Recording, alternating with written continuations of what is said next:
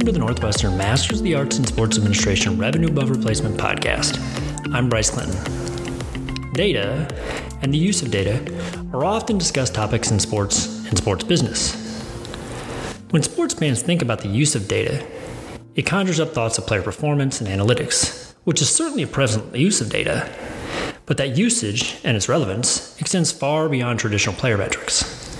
Our guest today, Michael Neuman, is someone who's mastered the use of data to create tangible and measurable results. Michael is the co-head of PlayFi Sports Consulting, a sports media, marketing, and technology business centered around the team, league, brand, and network. Before his newest venture, Michael was the managing partner of Scout Sports and Entertainment, a division of Horizon Media. Prior to joining Horizon, he was the co-founder and president of Amplify Sports and Entertainment, a marketing consulting agency created to help brands harness the power of strategic sponsorships and maximize the impact of the athlete and celebrity-driven campaigns. Prior to launching Amplify, Michael was the senior vice president and group account director with Strategic, where he provided strategic consulting services for sports and entertainment partnerships. Michael previously held senior positions with Paragon Marketing Group, Arnold Communications, and Global Television Sports. Michael has contributed to publications including Adweek, Brandweek, Sports Business Journal, and the Sports Business Daily, and his work has been recognized by major awards programs including Promo 100, Promo Top Shops, the Bill Vex Sports Sponsorship Award, and the Big Apple PR Awards. Michael is an adjunct professor at Columbia University where he leads courses in sports sponsorship and sales. He was previously an adjunct professor of sports marketing and corporate sponsorship in the undergraduate sports management program at the Tisch Center for Hospitality, Tourism, and Sports Management at New York University. Michael is such a fascinating person with such a wide breadth of experience, and we're honored to have him as a guest. So we hope you all enjoy Adam's conversation with Michael Neuman.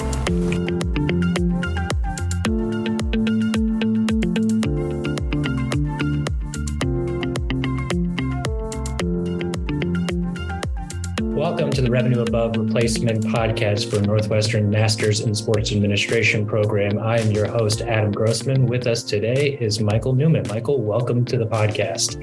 Thanks, Adam. I appreciate you inviting me on your podcast today. Yeah, we're really happy to have you here. We're looking forward to a great conversation. We start the conversation the way we start all our conversations, which is, can you give our audience a little bit of your background and how you got to this point in your career today? Sure. Happy to.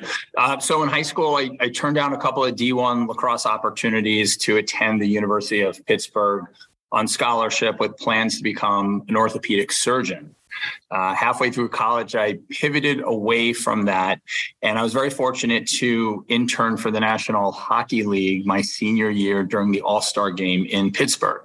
My responsibility was to drive the van for the New York Islanders, which meant that I was responsible for picking up and dropping off the players and the coaches, the owners, all weekend. So doing a lot of airport runs, getting them to practices, dinners, and different events. I grew up in Long Island. So I grew up in the heyday. The Islanders won 4 cups. They were in a 5th. So being around my idols was absolute nirvana. I used that experience unknowingly to really understand the framework of sports as a business and all the pieces that went into producing a marquee event. I networked, I made a lot of contacts from that weekend, and upon graduation, I started tapping all of them. And I was very fortunate. I immediately found a job in sports when I graduated.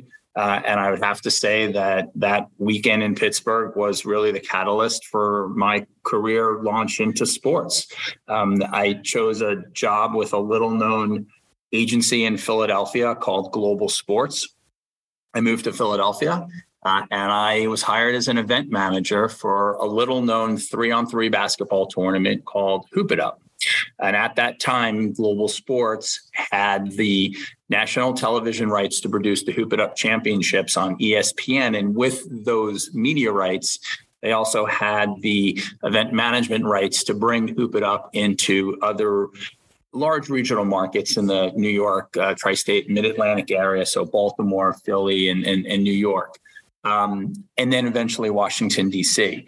So given Global's background in TV sports production, we also maintained the local rights.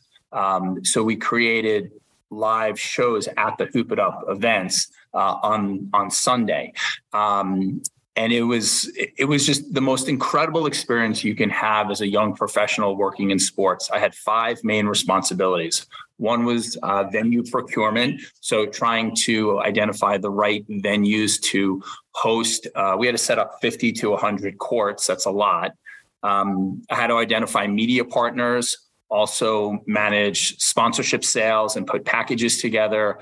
I had to produce the whole event. So I had to manage a large staff, as well as we also had to understand how to produce a live TV event while this big event was happening at the same time.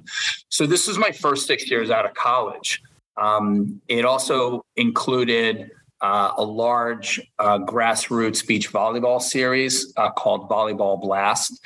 This was also executed locally in many mid-Atlantic, northeastern markets. And in addition to that, I did a ton of brand experiential tours and a lot more TV sports production. So I wore a lot of hats, which is a lesson, in my opinion, for anyone that comes to me and asks me, what are key things that I should be thinking about when I'm in college and I'm gaining internship experience and I'm a young professional working in my first job. Is I tell people wear as many hats as possible. My second job turned out to be extremely pivotal in my career. I had worked kind of in between like the events and the sponsors, and I sold sponsorships, but I didn't really understand what drove the sponsorship decision process. So one of the brands that I'd sold a sponsorship to was McDonald's, and I'd gotten really close with them, and I was offered a position to move from Philadelphia back to New York, where I was from, and become the VP of sports marketing for the New York Tri-State Co-op. So basically the owner operators that make up the co-op that decide on how their local budgets are spent. And it was a newly created position to manage all their sponsorships and their talent deals. And it really was the perfect next position for me because it put me on the brand side and allowed me to really understand how and why sports could be leveraged to drive impact, business, and relevancy for brands. And this was on a local level. So it was really good to start from the ground up. My focus was to bring a sense of continuity and consistency to each sponsorship deal that I was responsible for, reset strategies on deals that were executed and agreed to before my arrival, and activate all the deals, right? We had to impact store traffic. We had to drive transactions. And then we also had to find ways to raise money for Ronald McDonald Children's Charities. And the same for our talent deals. We had talent deals with Patrick Ewing and Wayne Gretzky and Brian Leach and Sean Bradley. And, one of the things I also tell people is the importance of building relationships, right? So I used the relationships from that weekend in Pittsburgh to get my first job. Relationships from some of these deals, like my deal negotiating with Patrick Ewing was with David Falk, who's still someone that I speak with. Negotiating the Brian Leach deal was with Michael Levine, who's now running CAA Sports. So relationships are critically important. I talk about that all the time when I'm asked for insights and advice on career recommendations. So this was a perfect blend of agency life, understanding the balance between national and local promotional windows, and then encouraging my clients, which are the owner operators who make up the local co-op, to have them think more about sports as a way to drive their business.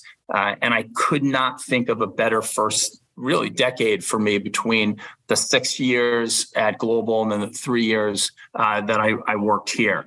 But what really stood out for me this first decade and these 3 years in particular was the relationship I had with my boss and how much he invested in me, which was very similar to my first boss and mentor at Global Sports, a guy named Doug Verb, who hired me. Both the environments that I worked in were extremely complex, and in some cases they were political. And each were able to give me just enough balance between guidance and autonomy to figure things out on my own.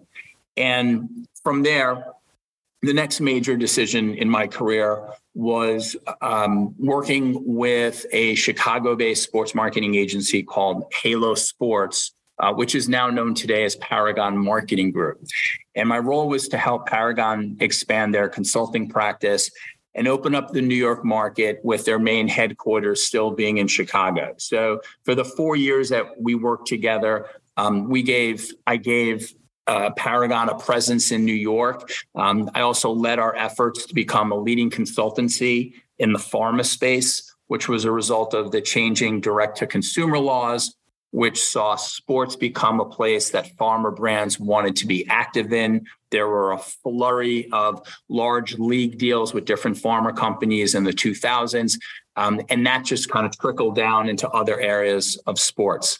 And then another early entry environment that I spent a lot of time with in the early 2000s was in the streaming space, and learning how to monetize content partnerships via the creation of hybrid events that could be extended into the digital realm. So creating more scale and allowing brands to have a larger reach to targeted audiences. So early on, we had a partnership with SFX, and SFX allowed us to take their relationships with artists and intimate moments, events with artists like Britney Spears and NSYNC, and bring those exclusive moments, that content, right into the homes of impressionable teens and tweens, which is still a coveted audience for brands today.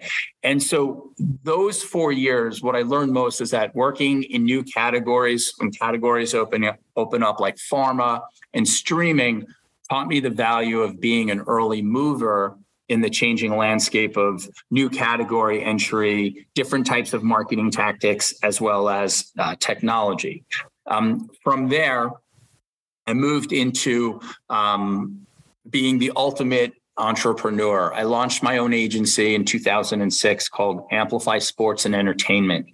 And I partnered with a corporate communications agency that lived inside media holding company IPG. And we had a substantial amount of early success, and we saw significant growth with blue chip brands.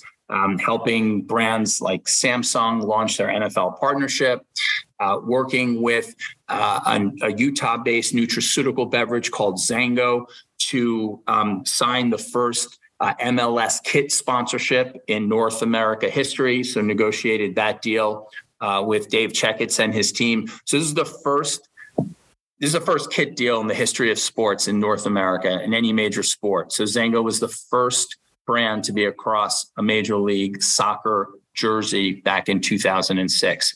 Also worked with brands like Nikon, did a lot of memorable work with them and the New York Mets as they were winding down their transgenerational venue, Shea Stadium, using the equity of Nikon and really focusing on special moments and imagery.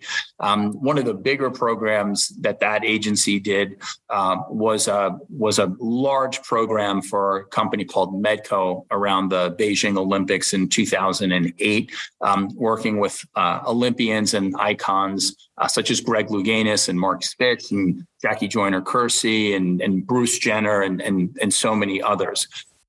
So after doing that for about 4.5 years, what I realized was there was this changing landscape, and a couple of things were happening. Accountability, measurement, data, all that was becoming more and more important.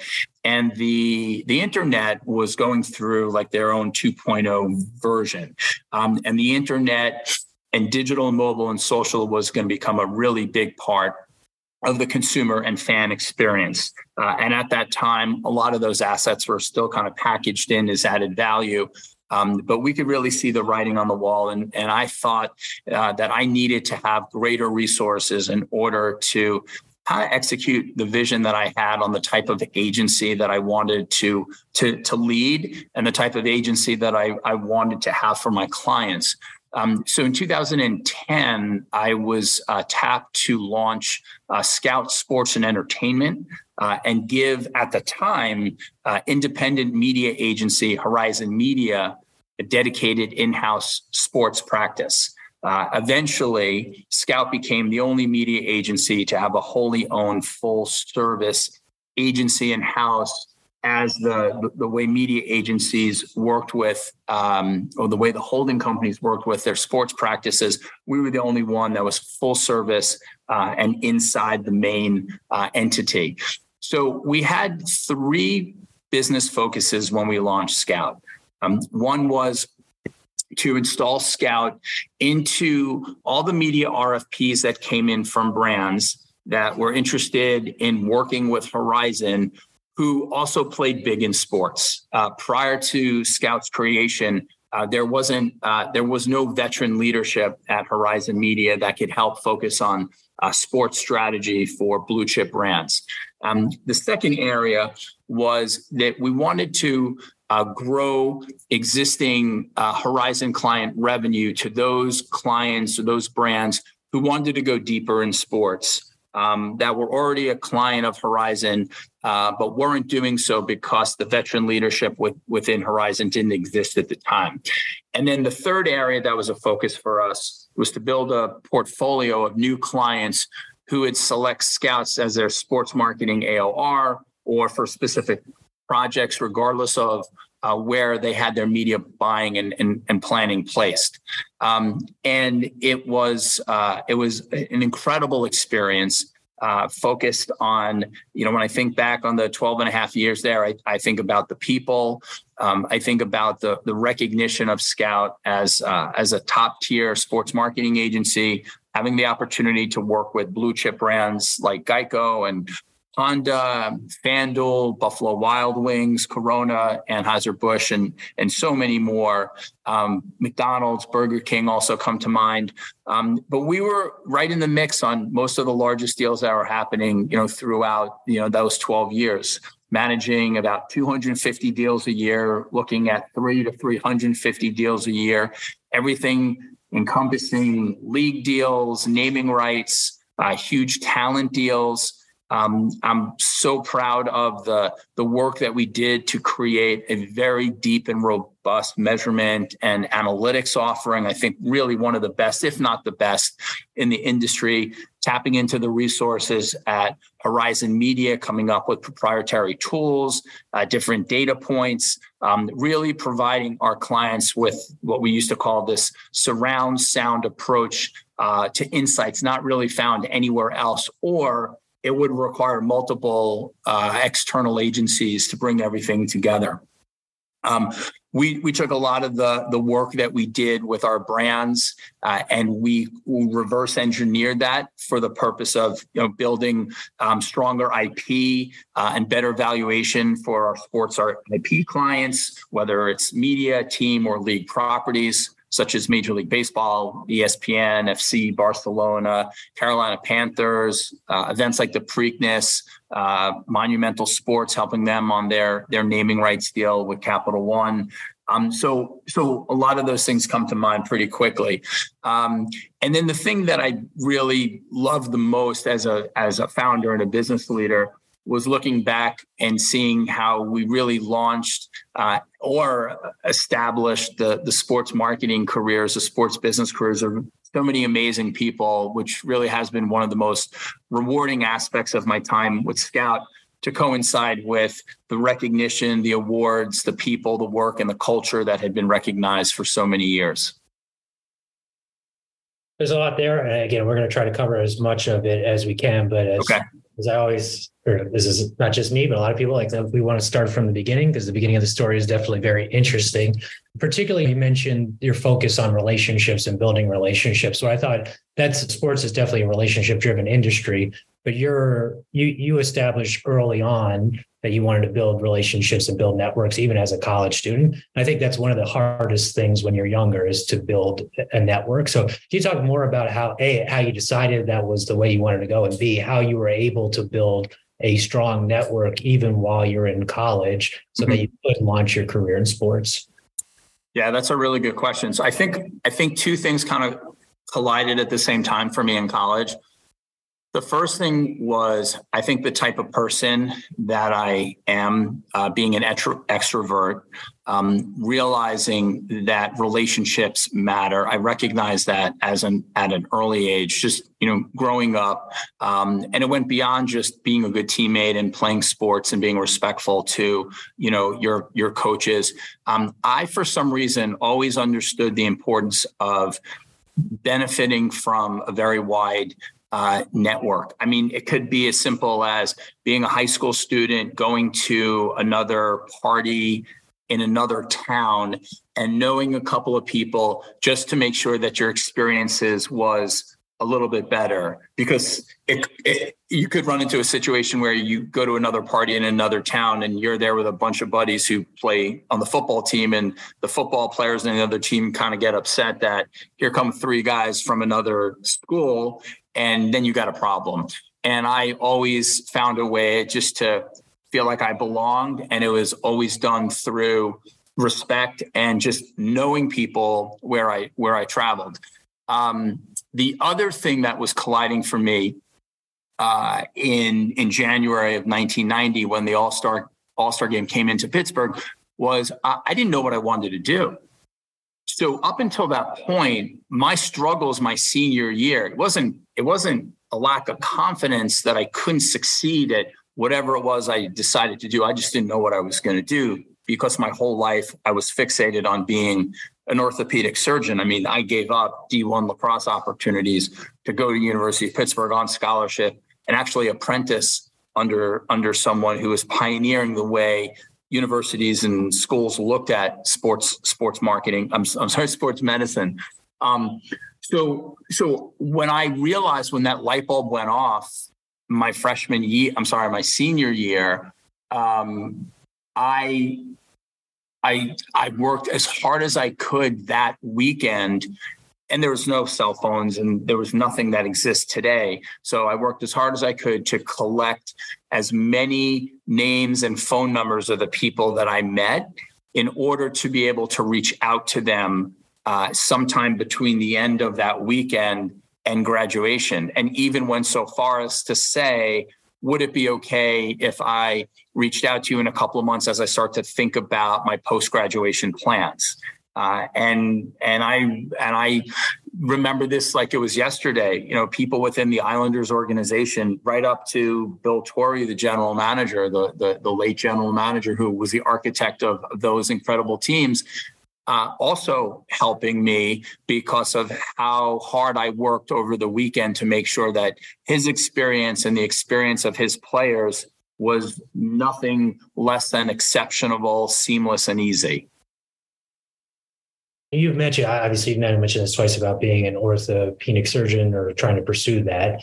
Obviously, orthopedic surgery or being a surgeon are hard work. You just mentioned that.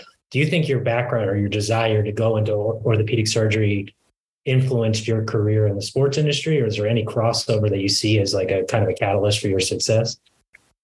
It's a great question. I know that I get immense satisfaction when I work with athletes and celebrities around biotech and pharma programs where the efficacy of the medication or the medicine has impacted and changed their lives for the better. Like when they're ambassadors for campaigns and they're endorsing prescription drugs or treatment, there's a different level of emphasis on the role that product plays in their lives versus an NBA player endorsing a sneaker, right? It's way more authentic. And so I think once I got the bug to work in that space, and because I cared so much about healthcare and wanting to be a doctor, I'd probably get more gratification putting those types of deals together. Because one, it's also hard. It's also difficult. Like one of the ones we did at Scout before I left was a prostate cancer educational campaign. So it's an awareness campaign that requires education and action.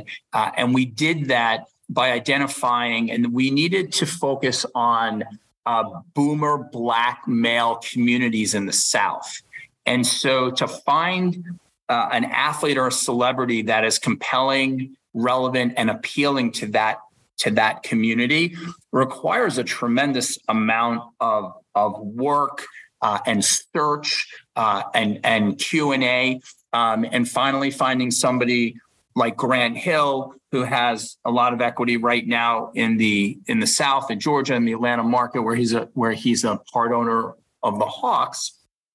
And the role that prostate cancer has impacted his life, that becomes a very gratifying experience for me because I know not only am I responding to the needs of a client, but I'm also putting a human in a position to also help. And it goes beyond how much they're compensated. But to go a little bit deeper on your question, I think that when I decided that I wanted to become an orthopedic surgeon, I was around 10 or 12. I was a very proficient young athlete at times that are nothing like today, right? There was nothing like my son is turning 19 and he grew up playing AAU and he grew up playing travel baseball. None of that was available when I was growing up. But like most athletes that play a ton and have a lot of, repetition of movement and exercise, there were injuries and there were broken bones and there were dislocations and there were other things.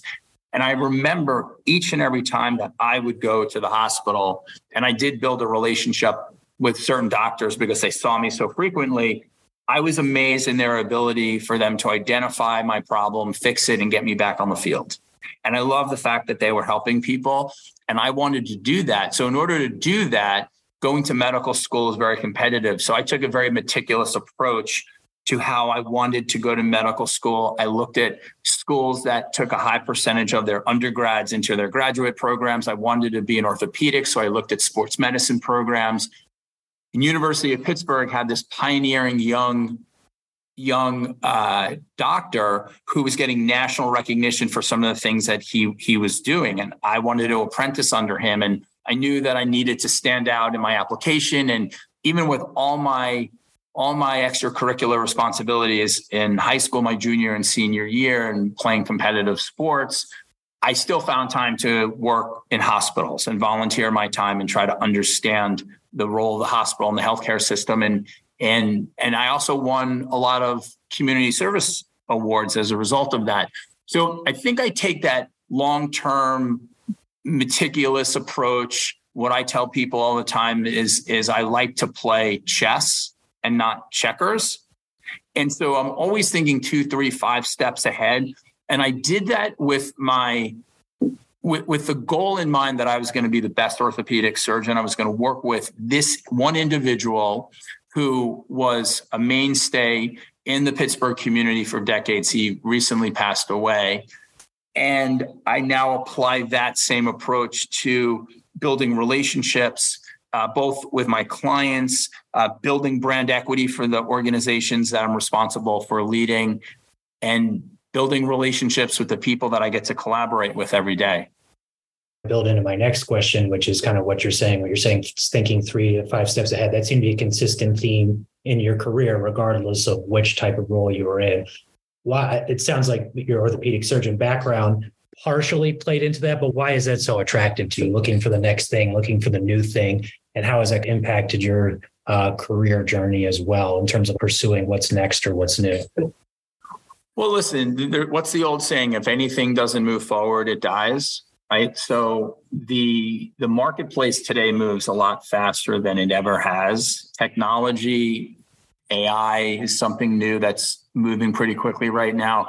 I've always admired business leaders who have the capacity to peer around the corner, see what's next, and then quickly maneuver in a way that those resources are available. So clients can come to rely very quickly on our ability to service them in that area. I mean, that was the launch of Scout at Horizon Media. And I think if you talk to my old boss, Bill Koenigsberg at Horizon, he would probably have said, we should have launched an entity like Scout sooner. But his idea to launch Scout coincided at the time with my need to be able to provide greater level of resources to clients as their own demands were changing. And I think that's exactly what was happening around the 2000 time period. So, as I look towards my next endeavor, I recognized in the months leading up to the decision I made to start my next endeavor that the world had changed. And there were things that were more important to me today than they were just a year ago. And when I put my checklist together of what was critically important and what was needed in order for me as a business person to be able to optimize an environment and then deliver the ultimate experience to a brand client or other clients, it was critically important that I think 1, 3, and 5 years down the road. And I think that it's really the most important aspect of being a business leader today, because it's not just the needs of your client, it's also the needs of your employees. And what I've learned over the last 5 years, especially, a good portion of that being in COVID, is that there's been a pretty sizable reset in what's important to people, right? So if you think about the office as the ultimate water cooler, that has now changed, probably changed forever. And the needs that employees have, there's no such thing as a one size fits all approach. We as business leaders today, it's impossible for us to really, roll out a strategy where we think it's going to work for everyone. It requires a lot more intimacy in our relationships, empathy, compassion, understanding. It makes our jobs a lot harder, but the results are even more satisfying and gratifying when we see that we have the capacity to understand people and meet them at their own level. Yeah, I want to get back into people in a little bit, but before we do that, you mentioned that you're thinking about your new venture. But before, obviously, a new venture, one of the questions we had discussed offline is, talking about your most rewarding professional experience to date. You've had a long career working on the sell side with property, selling properties. You've worked directly with brands. You've worked in the middle, so to speak, with agencies. You've started your own thing. So what would you say is your most rewarding professional experience to date? Yeah, I think two things come to mind. The first, from a very micro or acute perspective, I think we did something in sports a couple of years ago that really broke a barrier when we had the Burger King walk with Floyd Mayweather from the dressing room to the boxing ring before the Manny Pacquiao fight. We executed that to perfection. We had very specific goals and objectives, and we did something that had never been done before. There was no sponsorship. There was no media buy. We bought the real estate adjacent to an icon at a sports moment that transitioned to a pop culture moment at a time that anticipation in that fight was its highest. And research and data told us that, which was the 90 seconds walk from the dressing room to the boxing ring, what music would be played, which celebrities would join that walk. And if we could instill an iconic brand mascot into that picture, into that frame, and then accompany that with a very strategic corp comm strategy, and then work very closely with all the IP rights holders, we could create something that had never been done before. And a lot of very smart people worked on that with me. And that was a very rewarding experience, taught us a lot. And there's been some copycat efforts in sports since. But I think from a macro perspective, and you mentioned a lot of things that I did, it has to be Scout. The trust that was put in me, the launch and the growth of Scout, putting Horizon Media on the sports map, building a nationally recognized agency as one of the best in the business, executing some of the most creative and innovative work around sponsorship and talent activation, the awards, every major marketing and business award we attained, the recognition that our people had, culture, being recognized as best employer in sports. The first 4 years that Front Office Sports put that award out there. There's only 3 companies that have won that award 4 times. We were the only sports marketing agency that won that award the first 4 years. And that's a real testament to the great leadership that we've had over the years at Scout. Also, my time there creating multimedia sports properties that also did a lot of good for communities, raising hundreds of thousands of dollars for important causes. But for me, it's this. It comes down to I had such respect for our clients and our partners. Many of them have become such tremendous friends and important people in my life. I had a chance to work with some of the greatest people in the industry, and also so many talented people inside the Horizon Media system, which is exactly why Scout was launched in the first place. But my last comment here is probably the friendships that were established while I had the opportunity and the honor to lead Scout. They're going to last a lifetime. But also it's a lifetime of learning that I took because I learned something from everyone. And I always told people, never be shy. You have a voice, right? Focus on what you want to do. Tell me how you feel. Be yourself, and you'll be surprised how much I learned from you. And I can take all that into this new endeavor.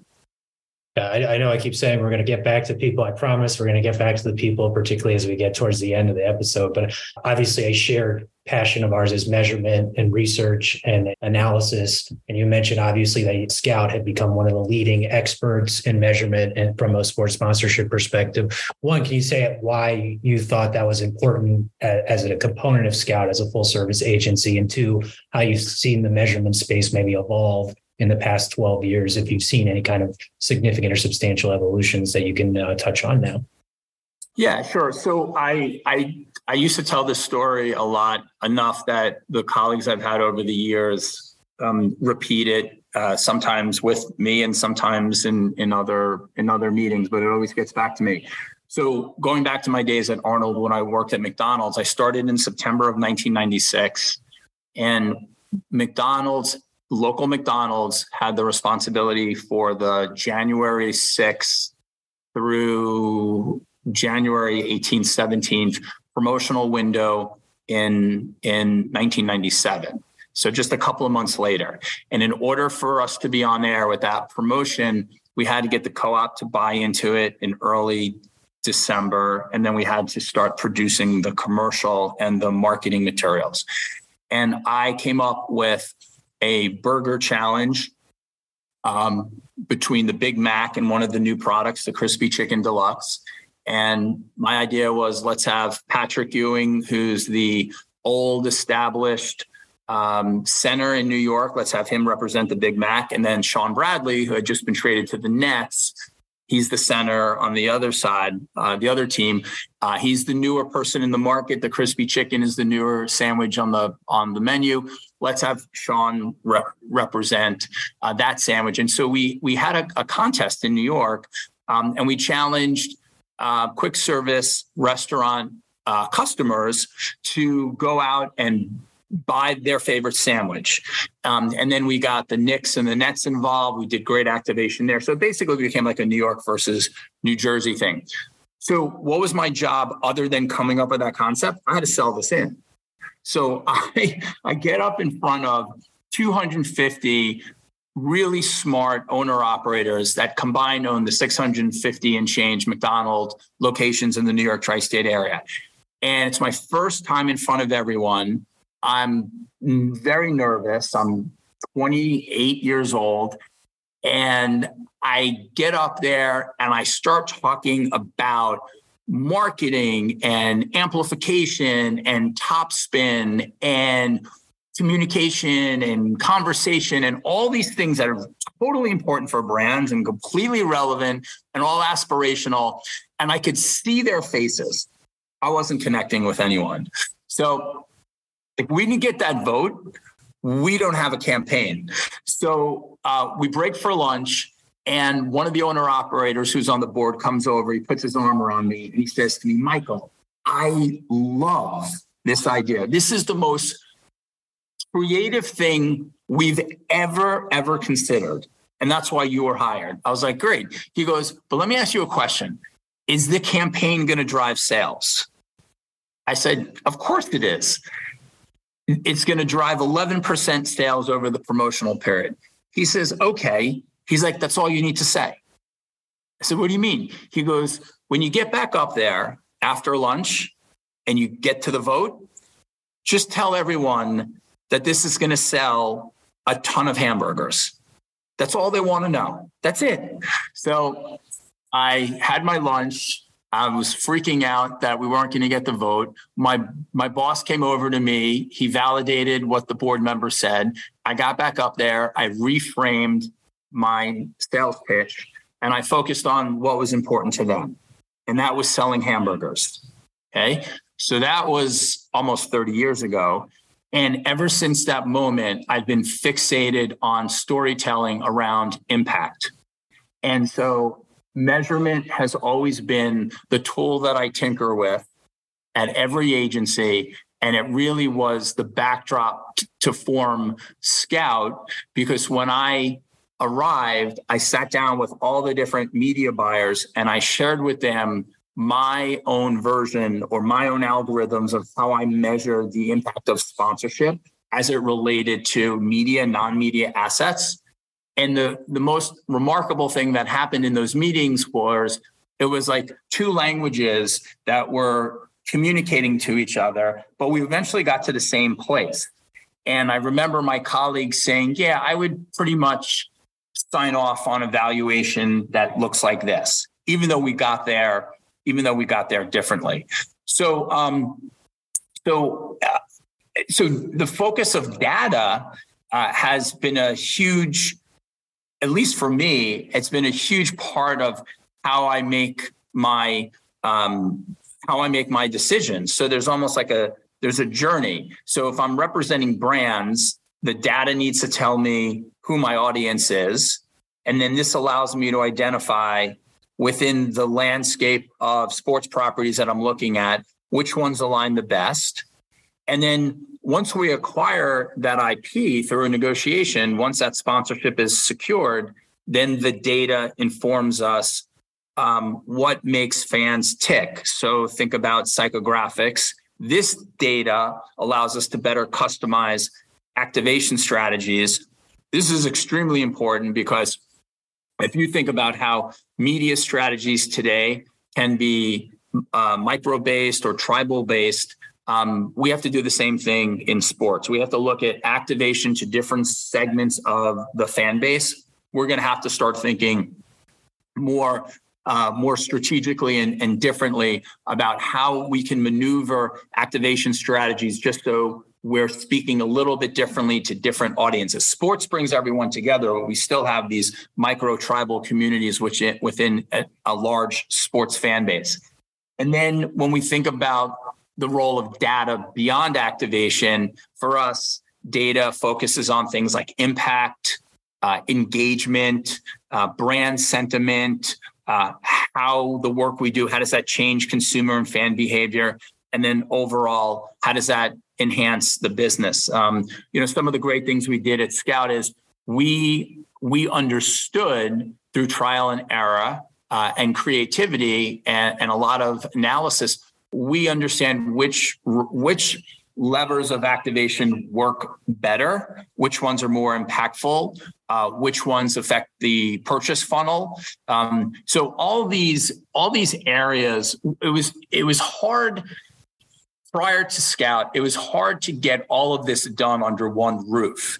And the one thing that is clearly apparent over the last 10 years, as I've had a keen eye on all of our competitors, is the acquisition of data centers and measurement companies and analytical companies in order to give our competitors similar abilities to provide that type of information back to their own clients.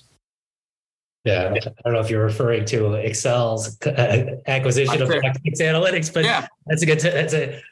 We could obviously have probably a separate podcast about that, and then we'll have to have you back on and talk probably a little bit more in detail about what you just brought up there. But no, that's a perfect example. I mean, there was a time when Excel didn't have the capacity to do the things that they can right now, and had the opportunity, to work with some of your colleagues on some properties because they knew that, they were a stronger entity partnering with us on a couple of things because they knew that was important to the client we were pitching.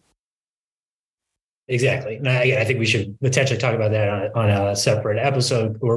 we want to get to the last question, which again is about people. Again, like probably would be good to have you back on another episode, pending your availability. But the last question we asked, which we ask all of our guests, is a lot of our audience is either people who are trying to enter the sports industry or trying to progress in the sports industry or have an interest in working in sports. And from your perspective, what were you looking for when you were hiring people either at your previous entities or your new venture, and how did that fold into that overall people strategy that you've been talking about, right? Why do you think that has been so successful? Why people, like the network that you've built, the platforms that you've given people, the people who have gone on to other things, why do you think that has been something you've been able to achieve? And how does that meld into your overall hiring strategy? Yeah, that's a good question. When you're running an organization and your organization is small at the beginning, I was personally involved. I believe that the organization is good as its people. And then as we started to grow, it was really a great feeling to empower others in the organization to take your place in that process. And hope, keep your fingers crossed that the mission that we have as an organization, the mantras that we establish, the ethos that we create is carried through.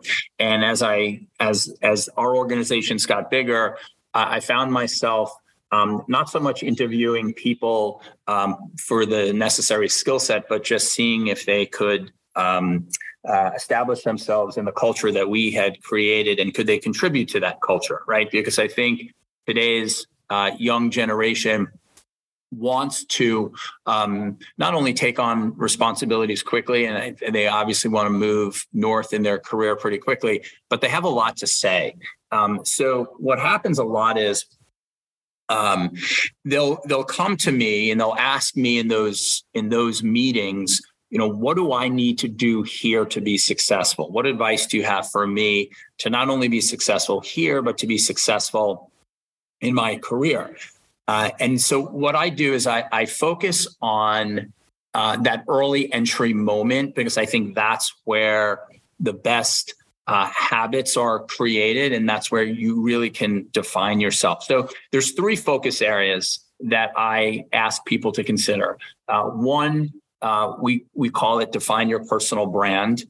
2 is the identification of a personal coach. And then the third one is the importance of your word. So going back to defining your personal brand, I was very fortunate. I had the opportunity to write a syllabus for a course that was taught at Horizon called Build Your Personal Brand.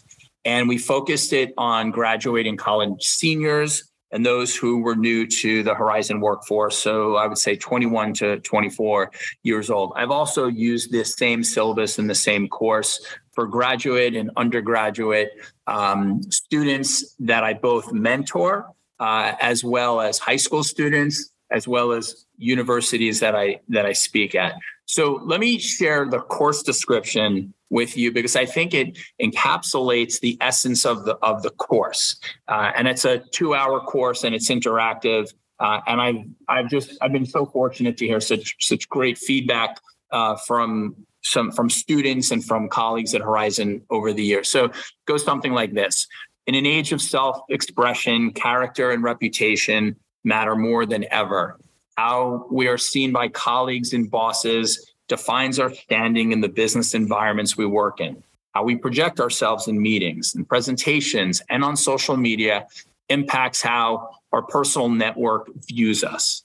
In a hyper-competitive world, establishing an esteemed brand reputation can be the single point of differentiation that can accelerate the trajectory of your career.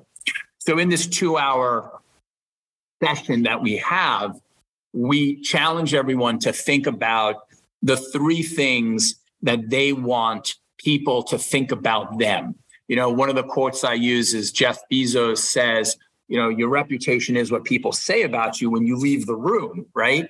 So what I'm asking everyone to do is to think differently about the role of their own brand reputation and how they're seen and heard by their bosses and their colleagues and how important behavior is and how you react to, these pivotal moments that happen in the office. So that's the first thing that I talk a lot about to people that I hire, and I ask them to pay close attention to. The other one I think is just as important, and it's probably a little bit more challenging, and that is to identify a personal coach, a mentor. I think I said this earlier. The office was always supposed to be where the magic happens. And most companies continue to maintain right now a hybrid in-office virtual work schedule, which means it's more important than ever to have an experienced leader take a genuine interest in your career. The best leaders that I know, the ones that are my peers, the ones that are my colleagues, the ones that I have a ton of respect for, it goes so far beyond the work that they've done, the deals they've negotiated, the growth of their agencies. It's really more about how they've influenced the lives and careers of their business teammates. And I've been very fortunate to be among a group of so many successful business executives in sports that are around my age that really understand this concept, because we've all learned from each other and no more than during COVID. But I think it's critically important that if you're not in the office 5 days a week and you're not interacting with your boss, a direct report, or somebody that resonates with you, or someone that has a role in the company that you aspire to have one day, figuring out a way to identify a personal coach, someone that's going to lean in and mentor you, it is so critically important. And as I mentioned earlier, my first two bosses were great additions to my career experience. And unfortunately, one passed away a few years ago, but the other one, he and I still speak every Thursday at 11 o'clock East Coast time for 30 minutes. And we talk about my business. We talk about my challenges. We talk about success. We talk about being better. And there's no more important 30 minutes in my week than that conversation. And then the last thing that I ask everyone to focus on when they think about how they need to project themselves, what does success look like, or what matters when you work in an organization like Scout or my new endeavor, is nothing's more important than your word. And that's because there's very few things that we entirely control in our lives. But one of them is our word. And it really does form the foundation of every business relationship you'll have, and establishes trust, which is the cornerstone ingredient for every successful partnership. And when I was in between my University of Pittsburgh days and my global sports days, and I was in New York City and I was running around and I was interviewing for positions, I came across a very dynamic person who asked me this question, and I never forgot it. And that was over 30 years ago. He said to me, "If I need you to meet me at Montauk Point tomorrow morning at 6 a.m., will you be there?" And I didn't know how to answer. And finally I said yes. And it always stayed with me, because now I know why he asked me that. Because if you say yes and you show up, it says a ton about you, tells you I'm going to be there, tells you that I'm reliable. But if you don't show, it shows me you can't be trusted with important assignments. And I never forgot that. And so I might not be as direct to ask a question like that, but I do a lot of small assignments or small questions where I kind of test the boundaries of trust with people. And I give them opportunities to, in essence, give me their word or an action that they're going to do. And I keep doing it until I find a moment where that trust is broken. So I know how much I can push somebody and I know what I'm getting in return, which is another story that happened to me maybe for another day in my first job. But I've often done that as these lessons. And I find it to be very helpful to really drive home the point that there's nothing more important in business than our own word. Yeah, I think that's a good place to end it for now, but I think that's a very good point. I think that might be even underappreciated about how important that is, particularly through your career development, is doing what you say you're going to do. A lot of people can promise a lot of different things, but fulfilling those promises is much more difficult. And I think it's a good lesson and a good thing for our students and our listeners of the podcast to think about. So to your point, I know I mentioned this already a couple of times, but it would be great to have you back. You're obviously a very good storyteller, and there's a lot more stories that we want to get into. But I do want to thank Michael thank you for being on the podcast. Thank you for a great episode, and thank you for sharing your experience with our audience.